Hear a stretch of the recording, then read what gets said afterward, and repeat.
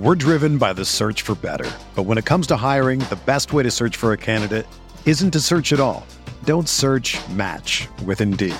Indeed is your matching and hiring platform with over 350 million global monthly visitors, according to Indeed data, and a matching engine that helps you find quality candidates fast.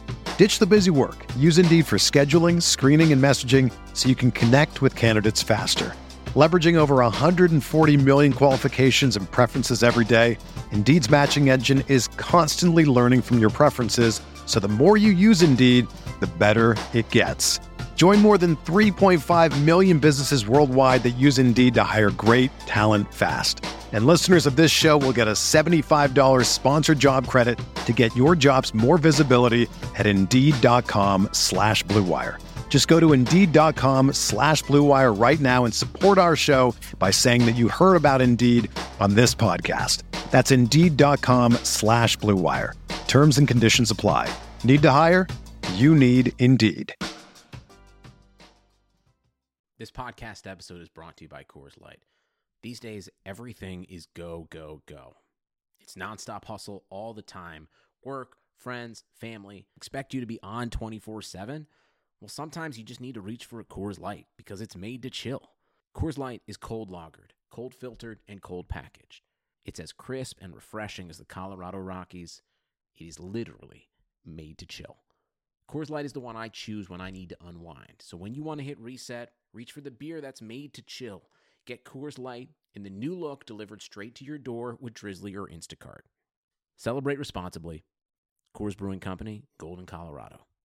This episode is brought to you by Decoy Wines of Sonoma, California. As you gather with family and friends this summer, experience the best of wine country with Decoy by Duckhorn. Winemaker Tyson Wolfe spends every vintage focused on harvesting grapes and crafting wines from the finest vineyards. Whether it's our flagship Cabernet or crisp and refreshing Rosé, Decoy has just the wine for your discerning taste. Ask for us at your local wine shop or visit decoywines.com/celebrate to locate our wines near you. Whether you're firing up the grill, hosting an alfresco get-together, or enjoying the warm summer nights, let Decoy by Duckhorn elevate your occasion. We're reviewing Week 6, looking forward to Week 7, and helping you to manage your fantasy teams on RotoViz Radio. What's up, RotoViz?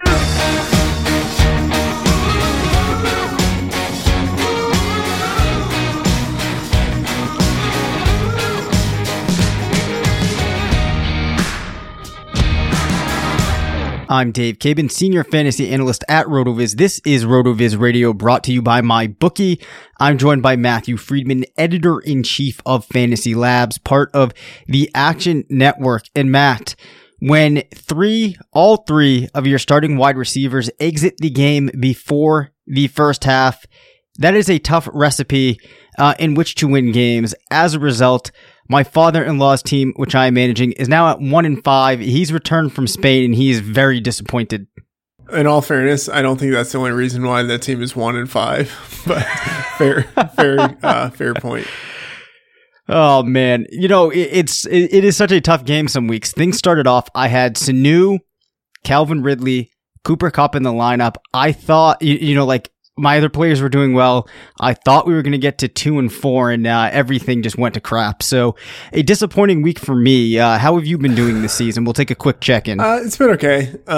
Dynasty team is still doing pretty well. Actually, two Dynasty teams, but the one with friends from high school and then one for RotoViz. Both of those teams are doing well. Other leagues, not quite as well, like the redraft leagues. Okay, but like middle of the pack. So, yeah. This actually, I think for me, is one of the better seasons that I've had in a while, because I did continue to go largely, other than that team we just talked about, zero running back. And I got a lot of guys like Michael Thomas, Devontae Adams. And I think if you had a configuration, and I have a lot of Adam Thielen as well, if you have those guys, you're probably doing pretty well. So obviously we'll talk about, all of those results as the season continues, probably a lot more once it's done. But I do think it's been a pretty decent year for zero running back teams. Let's just get right into it, though. We will start off with the Little Lebowski Urban Overachievers. They're the Little Lebowski Urban Achievers. A player that I talked about during the summer that I thought was going to get significant targets for the Dolphins, taking over that short yardage Jarvis Landry type of role, Albert Wilson. boy, did he have a day yesterday. 9 targets, 6 receptions, 155 yards, 2 touchdowns, 33 points. If you looked at this offense, it looked like there was room for another receiver to step up. Clearly, it was Wilson this weekend. First of all, is this a shocking performance for you from a guy like Wilson, given that Brock Osweiler was in the lineup? And do you think when Tannehill returns, this is the type of thing that we can expect going forward? Yeah, I mean, it was shocking in that one, you wouldn't have expected, or I didn't expect the offense to look good with Tannehill there. With Brock Osweiler there. Right. So it's shocking in that vein. And then it's also shocking in that, I should say it's not. So Wilson, I think like what is going to happen in that offense, like, cause he already had a previous week, I believe 3 weeks ago, where he had like 2 touchdowns. Like he has these blow up game, he has blow up game potential. So I think in any given game, it's unlikely he has a game like this, but I think like every 5th or 6th game, it's possible he could have a game like this, because I think out of the non-Jakeem Grant players, like he's the one who is the most explosive. So I think he has like the best combination on that team of having like legit receiver skills and the ability to turn short passes or short touches into long touchdowns. So it's surprising that it happened with Osweiler. It's surprising that it happened against the Bears. It's not surprising that a game like this happens with him every once in a while. Yeah, so it was week 3 against the Raiders. He actually took a short pass, 74 yards, and found the end zone. Put up 21 points that week, 14 in week 2. We've seen a couple of games from him where he's not getting into the highest totals. I think the good thing for Wilson, if he wants to carry this forward, they do have Detroit, Houston, and the Jets coming up, which in terms of points allowed, they've been very forgiving to wide receivers. I think that I more or less agree with you. I don't think that Wilson, just if you look at the target volume that he's had, is going to be able to consistently put up 15-point types of weeks, but they definitely will come at some points. And given what we've seen from Kenny Stills, who's been a bit of a disappointment, he's one of the more established players that they have in that offensive attack right now. Another wide receiver that I think really came into nowhere this week, his entire offense did, and that was Cole Beasley. 11 targets, 9 receptions, 101 yards, 2 touchdowns, and 31 points on the Jacksonville Jaguars defense. This raises a couple of questions. One, can Beasley be a fantasy contributor going forward, and how much of an anomaly was this game? Because I have not been impressed with the Cowboys at all this season. I do believe you're a Cowboys fan though, so you might have been a little bit more in tune with what could happen in this game than I am. Yeah, okay, so in the RotoViz Dynasty League, I have a team with Pete Overzet, and Beasley is on our team. I mean, it's a strong team. Beasley is on our team. We never start him. Like, you can't drop him just because it's a really deep league, and he has some value, but like, we never start him. He's never even in consideration. And I think basically whatever type of league you're in, he's one of those guys that has to be rostered, but should never be in a starting lineup.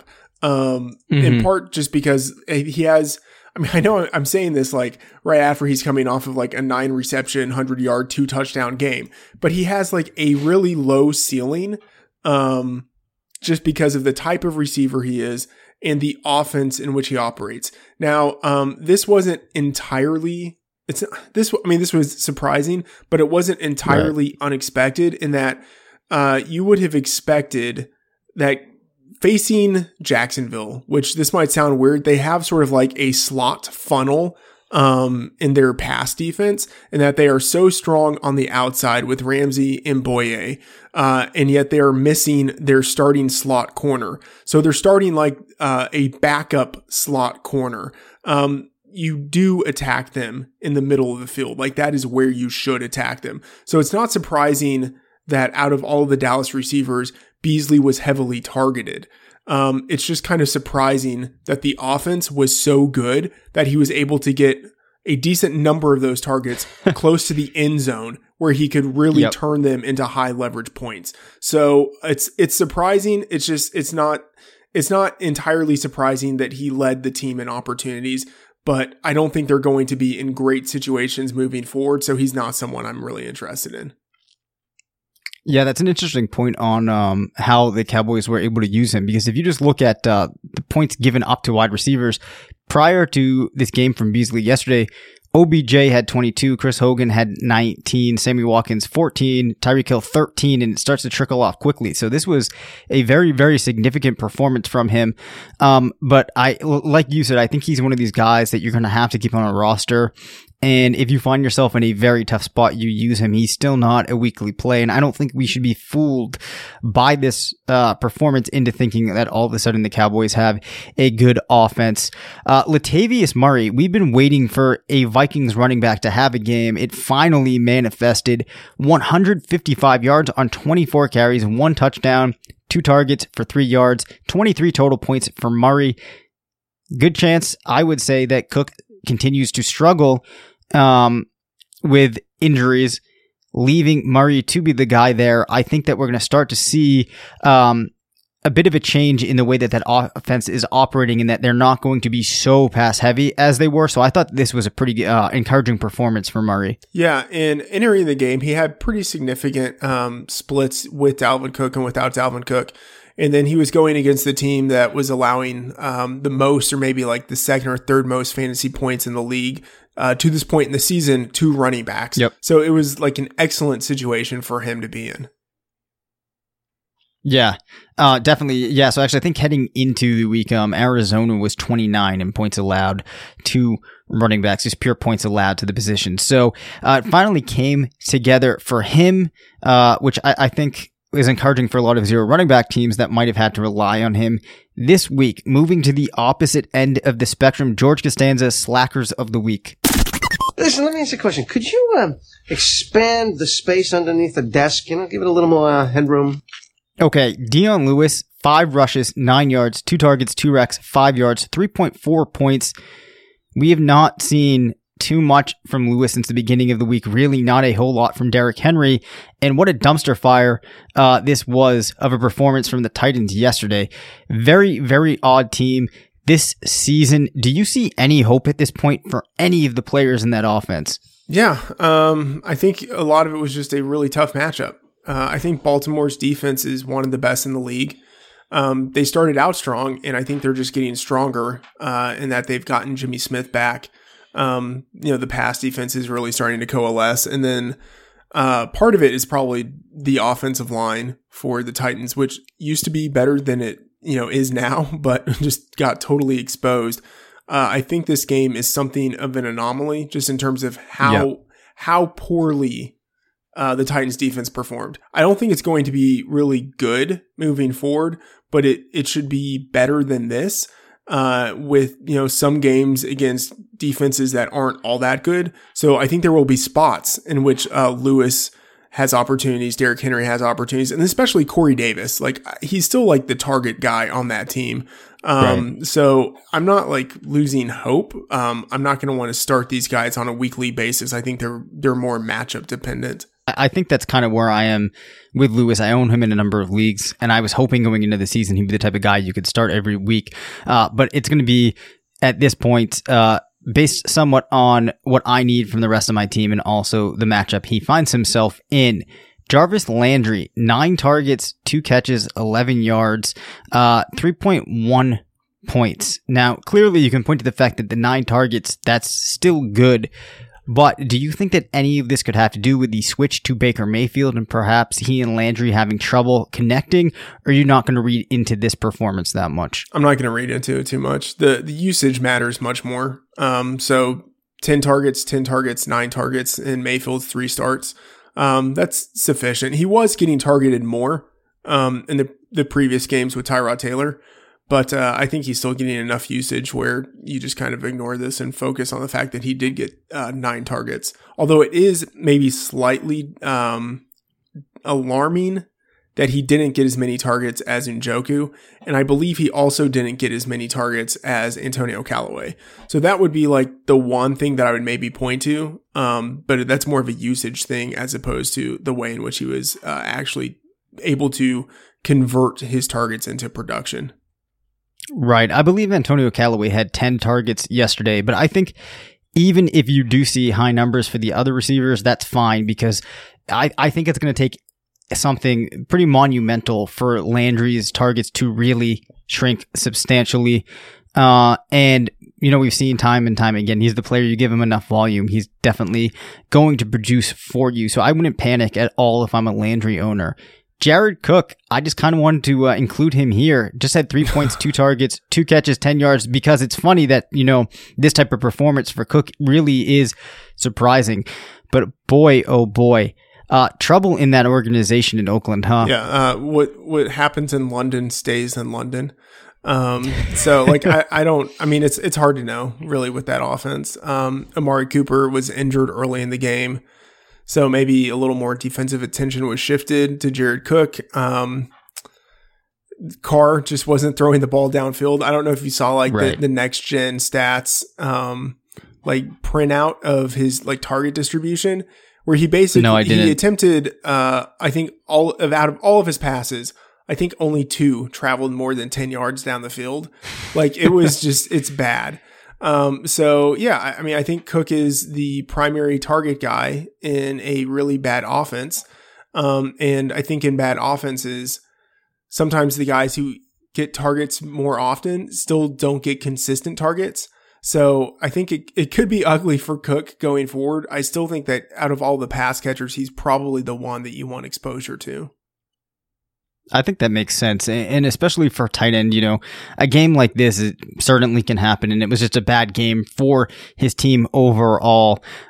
So, perhaps he's not putting up these 30-point performances going forward, but I think that in terms of what Cook is, he will be fine. Quick reminder here. A lot of work goes into producing all of the shows on this network. There's so much work behind the scenes. Don't be a freeloader. If you listen to us and you listen to the shows on this network every week, please go to patreon.com/RotoViz. Sign up, get access to some cool live shows that we do, other content, and more than anything, help us make sure that we continue to grow this network, expand the shows, and continue to just bring you what I really do believe is a tremendous product week in and week out. And of course, if you haven't done so, you need to go to rotoviz.com/podcast and make use of that 30% off discount. The Joe Davola crazy stat of the week. And it's Crazy Joe Davola. This is from that kid from that Crazy Joe Davola. Yeah, I did see. Crazy Joe Davola? Got it ahead. What guy? What Crazy Joe Davola? Crazy Joe Davola. Oh my God, it's Crazy Joe Davola. Okay, I could not come up with anything too exciting this week, but we will point out that Dak Prescott scored more points than Deshaun Watson, Jared Goff, and Phillip Rivers combined. Key fact here. He put up, I believe, 82 yards on the ground and had a touchdown. Matt, do you think that that type of rushing production is something that could become a more significant part of Prescott's game going forward this season? Because, even if you can get half of that, that's a very nice 4-point bonus to have each week. Yeah, you mentioned it, 82 rushing yards, 1 touchdown. He had 11 rushing attempts, which obviously is a high for him for the season. Yep. Before that, he had been averaging 4.6 per game.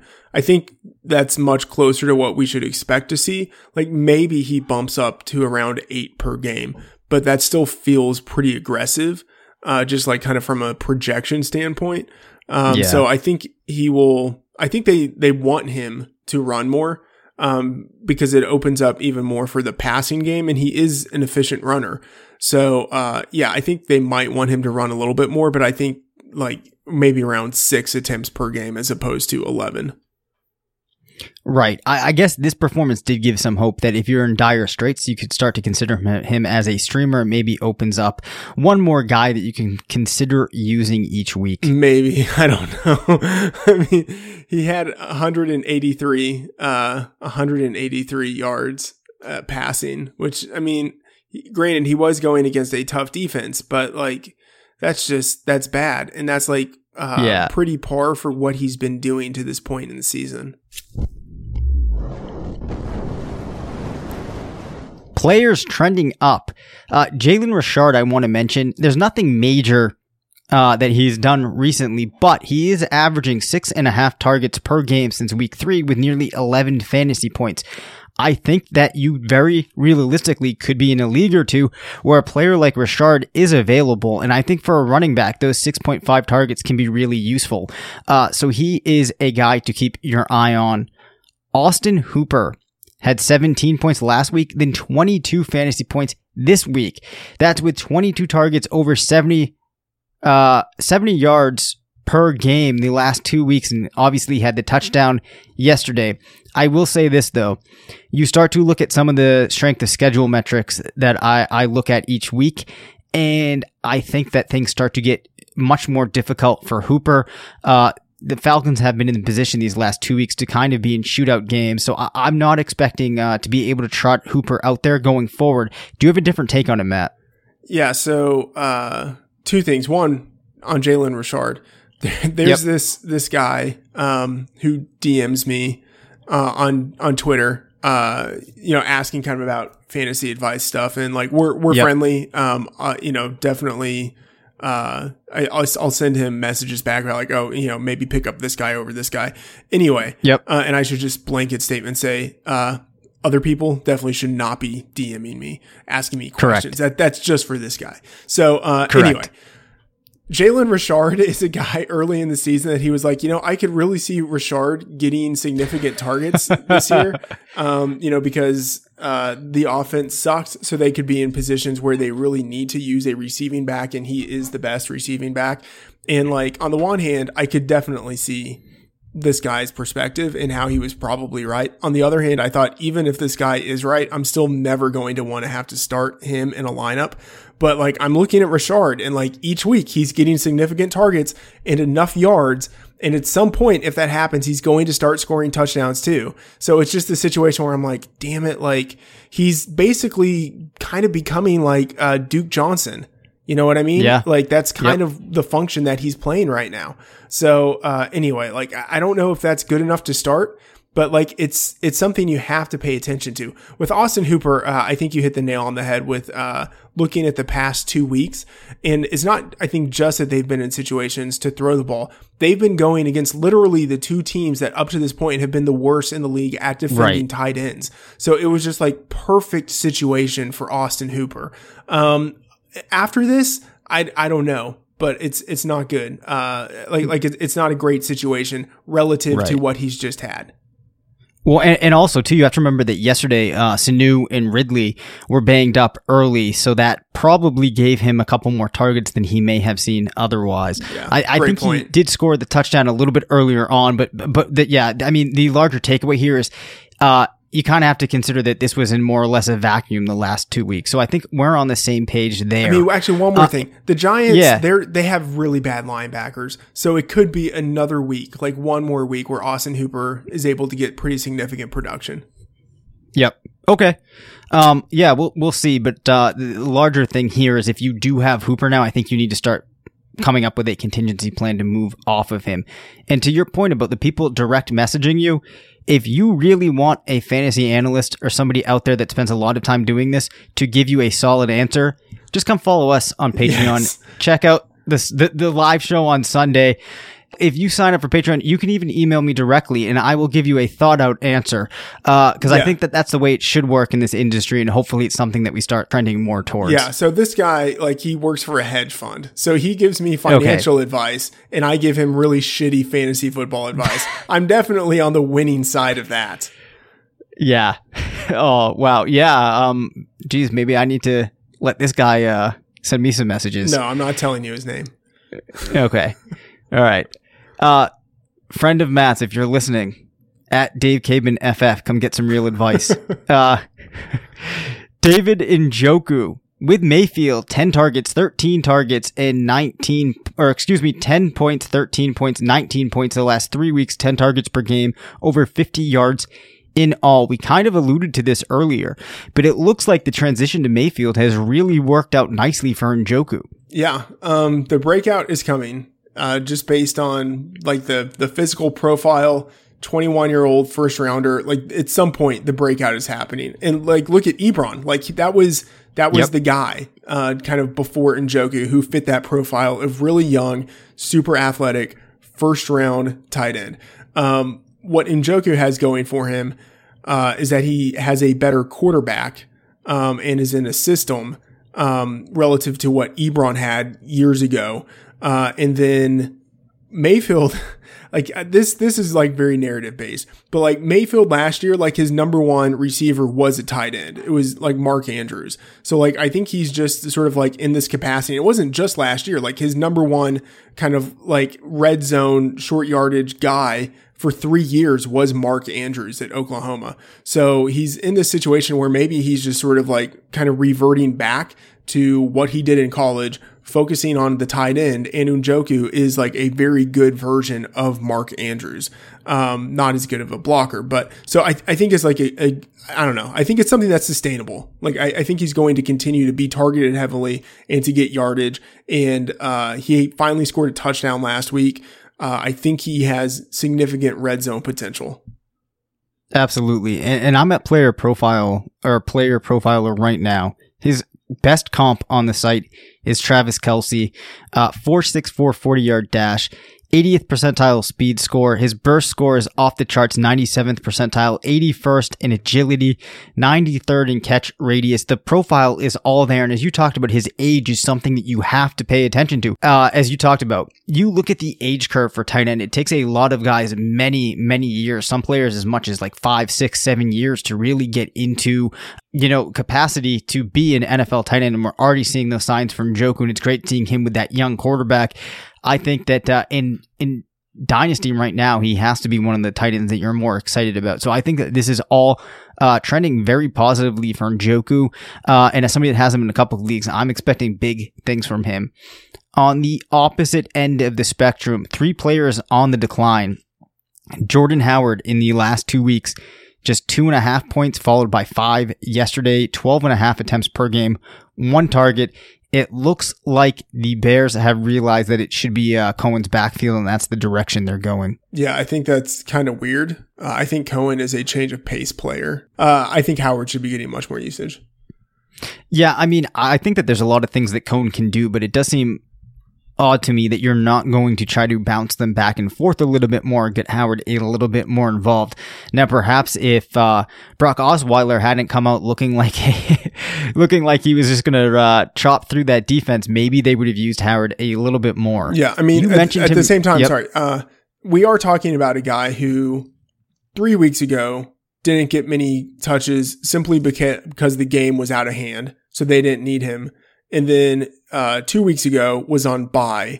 And then last week didn't have great production, but still had 15 opportunities in the game. And he's gotten, with the exception of the blowout, he's gotten 15 opportunities in every game this season. So I think he's still someone you want if you're in a league and someone's just kind of looking to get rid of him because they're sort of disillusioned. They're like, I haven't gotten the production out of him in the past month that I wanted. I think he's a trade target. Well, according to somebody in my league, I should be trading Devontae Adams for him. Well, that's trash. Which seems a little far-fetched to me. Yeah. Corey Davis, just 3.4 points yesterday. You talked about him earlier. The targets have dropped just 6 and 4 in the last 2 weeks. Given how the Titans looked yesterday, I know we touched upon this, but I don't know if you want to expand on your take as to why people shouldn't give up on Davis. Yeah, he's just getting a lot of targets, and he's a talented guy who is, in a first rounder. He's in his second year now. I mean, you don't trade away guys or drop guys who are getting significant target share, and he's easily still the number 1 receiver on his team. Yeah, I mean, there's just a lot of things that you don't want to forget about.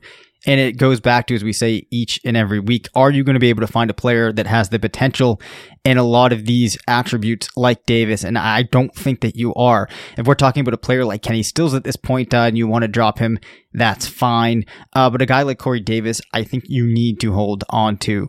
Carlos Hyde, after the 24 points against the Jets in week 3, he's been trending down, went 14-10 in just 3 yesterday. Hugh Jackson has said that they need to get Chubb more involved. They've said that now a couple of weeks and it hasn't really come to fruition. Are you concerned about Hyde? No, not really, because he still got 14 touches last week. And most games before that, he was getting around like 20 touches per game. So I'm still not worried. It was just hugely negative game script. This upcoming week, they're playing Tampa Bay. I think that's a great situation for him. Tampa Bay has a really bad defense. Yeah. I wouldn't worry too much, at this point. As you said, the opportunities have been there. I won't believe that they're really going to, phase him out or anything like that for Chubb until we start to see it come.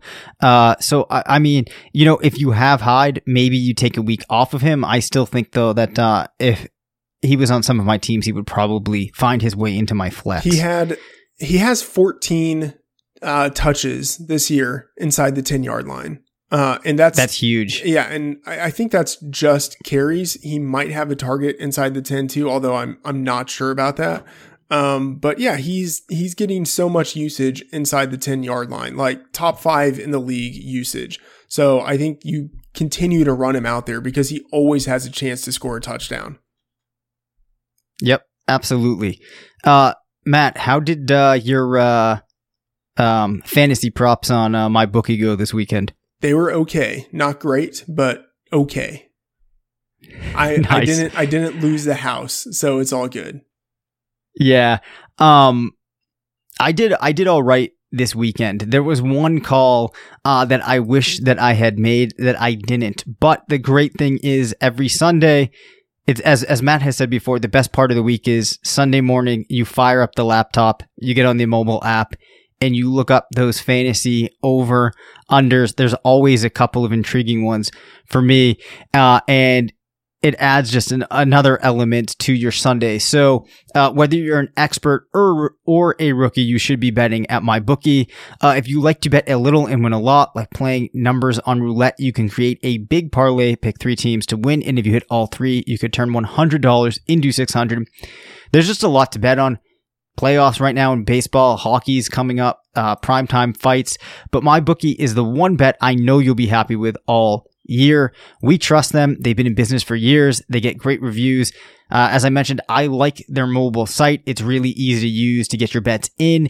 If you're on the sidelines, now is the time to get in the game. MyBookie will still match your first deposit dollar for dollar, but make sure that you get in before that gets pulled.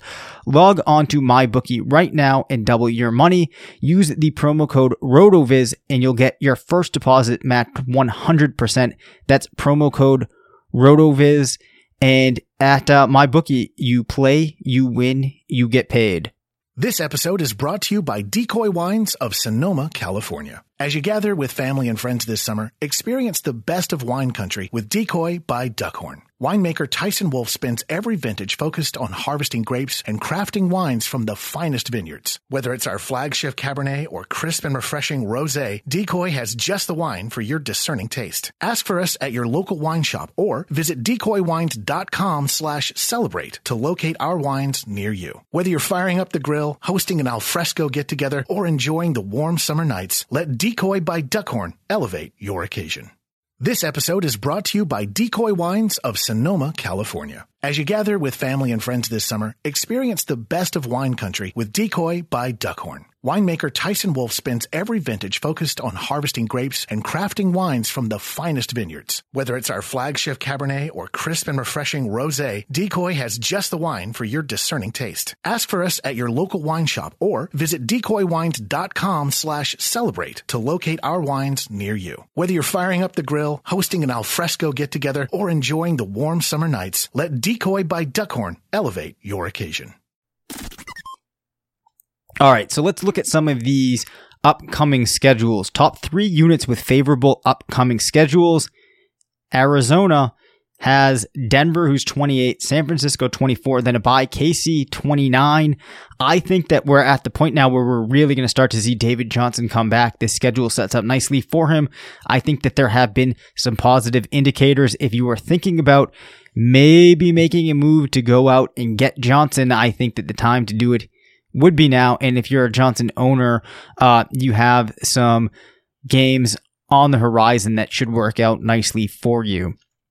The Dolphins wide receivers have Detroit this upcoming weekend, which kind of like a moderate matchup according to my numbers, but then they have Houston, who's 30, the Jets 24th, and Green Bay 22. Obviously, that number could change depending on tonight's game. But Jakeem Grant, who we talked about before, perhaps if Stills got dropped, if Wilson is still available, you got to start looking at these guys. And then, as we talked about David Njoku earlier, he gets Tampa Bay, who ranks 32, Pitt, who's 30, in Kansas City, 31 in the next 3 weeks. How many points is he going to score, Matt? David Njoku? Yeah. 100. I wouldn't be surprised. I would be a little bit surprised to average 33, but I think he very easily could score 70 points over the next 3 weeks. Yeah. I mean, that's 40 maybe? 40? Yeah. Yeah, it's Tampa Bay, Pitt, and KC. Yeah. He's going to absolutely ball out. We mentioned the Patriots running backs a couple of times earlier in the season, but their schedule is flipping. They actually now have one of the most difficult upcoming schedules, with the Bears next week in rank 10, Buffalo 15, Green Bay 9, and then Tennessee 14. That's after they play Detroit this weekend, but it doesn't really matter at all, right? I mean, James White, Sony Michel, they're still going to kill it. They should be in lineups no matter what, I think. Yeah, I agree, especially because they're both in an offense that is so good and is going to score points. And then they play at a fast pace, so they're going to get extra opportunities. And I know it sounds weird to say like there are only two of them, because it's like, oh, neither one is really the workhorse, but they're used in different ways, and it really helps that there's not a third guy like Burkhead to come in and steal a little bit of target share from James White, some carries and goal line opportunities from Sony Michel. Both of those guys function in different ways, and they both totally own their roles. So yeah, I think you still start them if you have them. Yeah, and the awesome thing with White, you may have noticed last night, sometimes he'll line up as a receiver and then Brady checks him down and he moves into that running back slot. So like they just do a lot of cool things with White. I expect him and Michelle to have a great rest of the season. The Indianapolis wide receivers, you're probably going to want to stay away from. They have Buffalo this upcoming weekend, then Oakland. With Doyle out and Hilton out, there's been room for other players to kind of step up, but they do have tough matchups. And then after this week, the Detroit running backs are in for a rough go of it. They have Miami this weekend, who's 31, but then Seattle 13, Minnesota 8, Chicago 10. So perhaps if you've been hoping to get one of their running backs in the mix, you might have to look elsewhere. All right, Matt, your number one waiver priority for week 7, who you got? Oh yeah, it's everyone's favorite part of the show. Definitely the most useful part of the show. What's funny is like I don't want to say Jalen Richard, so I'm not going to, but he's out there in some leagues and he should be rostered. But I'm going to say the guy I said last week. I think I said him Frank Gore. Like he's out there. I'm looking at Yahoo ownership now. He's owned in only 10% of leagues. He is like, if not the lead back in Miami, like he's getting just as much usage as Kenyon Drake. I mean, he's old. You don't think he's good anymore, but he got carries last week. He's continuing to play a significant number of snaps. He should be rostered. I think he's startable, especially during the bye weeks. Yep. I think he's startable. He should definitely be rostered. Listen, do the man a favor. His dying wish is to get picked up on your fantasy team for one last go of it. Yeah. So pick him up. Actually, one more. Geronimo Allison is out there in about 50% of Yahoo leagues. People have just dropped him because he's been out. He's injured. There was concern earlier in the year because Rodgers was injured. So I understand kind of why maybe some people would have dropped him. But when he's playing, he's like the clear number 3. And I would say like maybe even number 2 ahead of Cobb at this point. And there's always the possibility of Cobb getting injured again and not playing. The same with Adams. Like there are just so many avenues through which Geronimo Allison could have value. So he definitely should be rostered, and that he's in only 47% of leagues for Yahoo, I think is kind of ridiculous. Geronimo is definitely a guy worth heavily considering if he's out there. He should be owned in more leagues than that. So those are two good ones, Matt, this week. Fantasy games of the upcoming week, not the most exciting slate of games that we've seen so far. I had to go with Kansas City versus Cincinnati. I guess would be the fantasy game of the upcoming week. And then if I was forced to pick two, oh God, this is so ugly. Jacksonville versus Houston. I don't know. Did you see any other games on the slate that look interesting? Yeah. So, I mean, you definitely hit it there with Cincinnati and Kansas City. That's easily the highest scoring game on the slate. And then Monday Night Football, and we might touch on this later, but Monday Night Football, Giants at Falcons, that looks like that will be a pretty high scoring game. So yeah, those two are the most interesting to me. And then, I don't know, I think Browns at Buccaneers could also be pretty good. Because the Browns, they're inconsistent. And so I think, they can be scored upon. Like the Raiders, who suck, scored a lot of points against the Browns defense. Like it is possible. And then the Buccaneers, their defense is just woeful.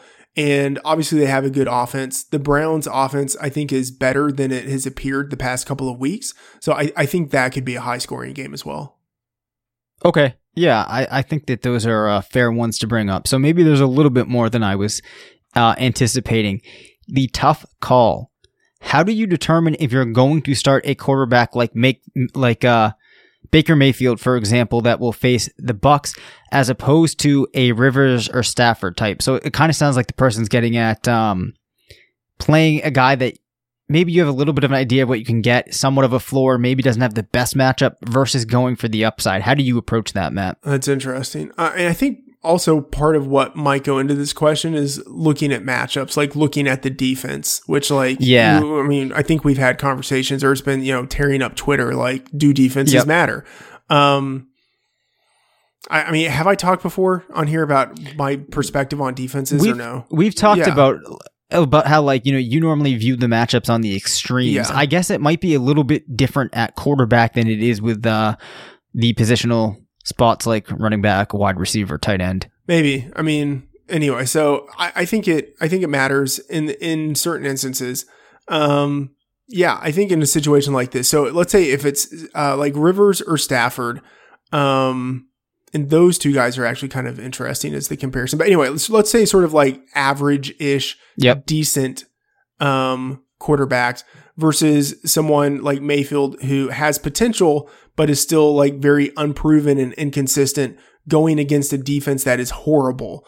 I would probably go for that, going against the defense that is horrible, especially if it's someone who has upside versus someone like Rivers or Stafford, who I think have their own inherent upside anyway, just because they throw a lot. So you can, like, regardless of matchup, in like either of those guys has the opportunity each game to have a really big performance. But I think Mayfield does too. Those younger guys still have a lot of potential, and he's going against a team that's horrible. So I don't know. I still pay attention to matchups in the extreme. And there's no defense right now that is more generous or much more generous to passing offenses than the Tampa Bay Buccaneers. Right. So for me, it comes down to some of the things we talked about before. What does your team need? If I really need a lot of points, I feel like, to win that week, then I'm going to go with that Mayfield option.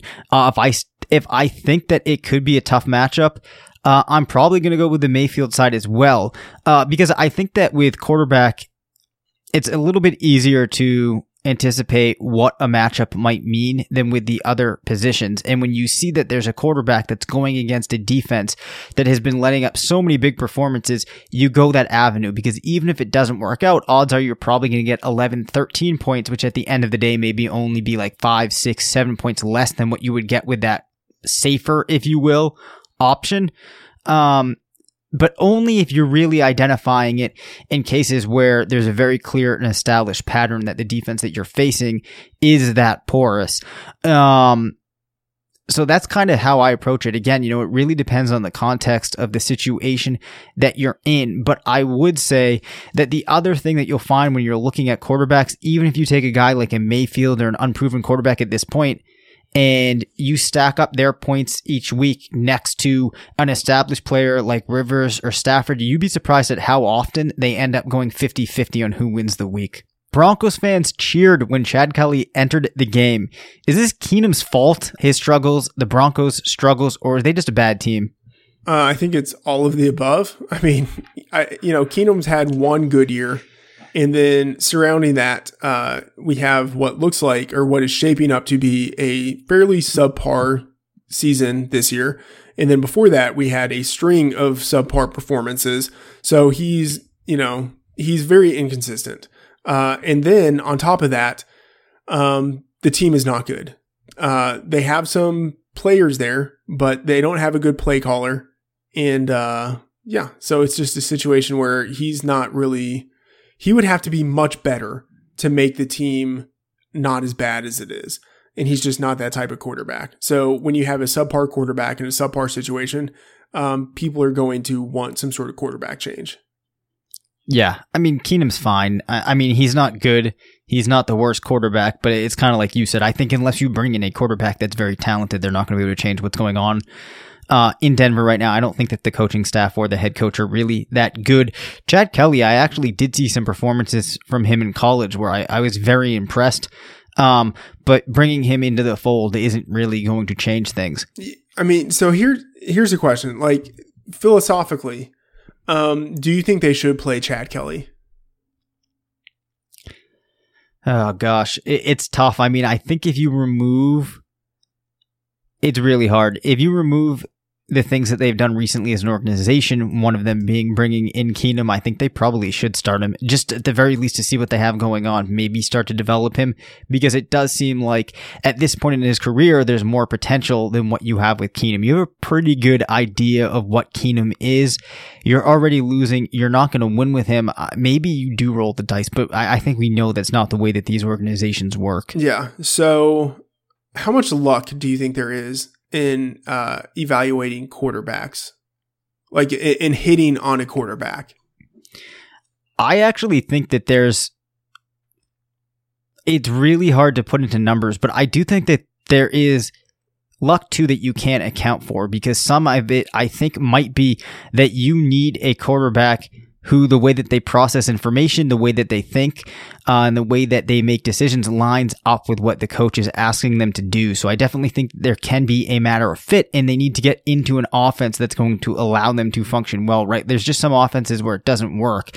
Now, in terms of evaluating the prospect, I think it can be pretty tricky. I do think that there's some luck, but there also are a lot of instances, I think, where teams are going after a guy just because he's a quarterback, because he's a body, because they have a need, and they're kind of forcing themselves or trying to confirm that they want him to be a good prospect, so they go for it. Whereas I think if you were just kind of sitting back and these teams didn't need the quarterback and they were just evaluating them off of what the player's career might look like, they might have a better hit rate, if that makes sense. So I'm trying to think about the right way of expressing this. So I think regardless of whether it's luck or skill, I think there is, as you mentioned, like fit is important. And you have to know, as like a coach or an organization, if a guy can fit into what you were trying to do. And I think in order to get your best gauge of that, you have to give him in-game experience. I think it's pretty obvious that Keenum is not a fit, or like he's not good enough of a fit to overcome all of the other issues they have. So I don't see the harm in going with Chad Kelly, because either they find out that he potentially is someone who fits. And I think like we can see pretty quickly if a guy has potential or not. You know what I mean?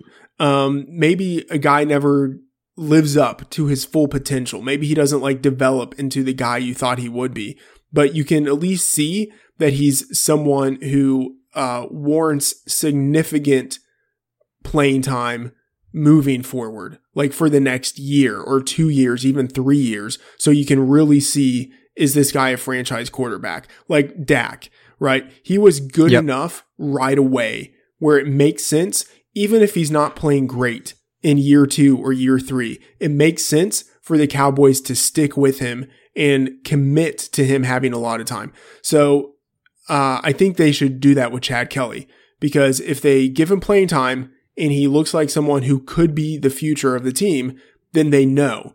And if they give him playing time and he clearly plays like a 7th rounder, then they know that too. And they don't have to waste their time with him as a developmental prospect for the future. That's a great point. When you have the opportunity to extract information, it definitely makes sense to do it. And especially in a case like this, where in many respects, there's only upside. So we forgot to do the Monday Night Challenge last week. I think we're going to forget about doing the contest aspect. Each week, we'll just quickly talk about the game. You mentioned Giants-Falcons earlier. The spread that I am seeing right now at MyBookie has the Falcons winning by 6.5 with the over-under at 54.5. Any inclination before you've had much time to think about this game? I would be on the Falcons. They're at home, and the spread actually opened at 3.5, and it got bet up very quickly. Wow.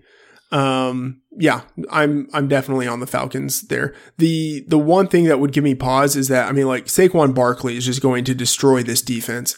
They're very exploitable with running backs, especially good pass catching running backs. So like, it's kind of perfect for him. But even if Barkley has like the game of his career, the Falcons could still win by 10. Yeah, I think I'd probably go on the Falcons, and then I actually would take the under in this game, because I think that you'll end up with a little bit slower of a pace than you might anticipate. And just with how bad Eli looked this past weekend, I just can't see this game going for the over. Yeah, I would. I'll need to look at it more. I would still probably lean to the over, but I really haven't. I haven't like crunched the numbers yet, but I like, my inclination would be like, oh, yeah, Falcons at home, pound the over. Matt Friedman, ever the optimist. Yes, exactly. All right. Well, hey, good luck everybody this weekend. That's going to do it for today's episode. Once again, I'm Dave Cabin. You can follow me on Twitter at DaveCabinFF. My co-host was Matthew Friedman, who you can follow on Twitter at MattFTheOracle. Remember to shoot us your tough calls of the week. Subscribe to the show, and make sure that you at least consider supporting us on Patreon, and then actually go ahead and do that. So thanks again. Tune in next week. And remember, it's not a fantasy if you believe it. Thank you for listening to RotoViz Radio. Please rate, review, and contact us via email at rotovizradio@gmail.com. Follow us on Twitter at RotoViz Radio, and support the pod by subscribing to RotoViz at a 30% discount through the listener homepage at rotoviz.com/podcast.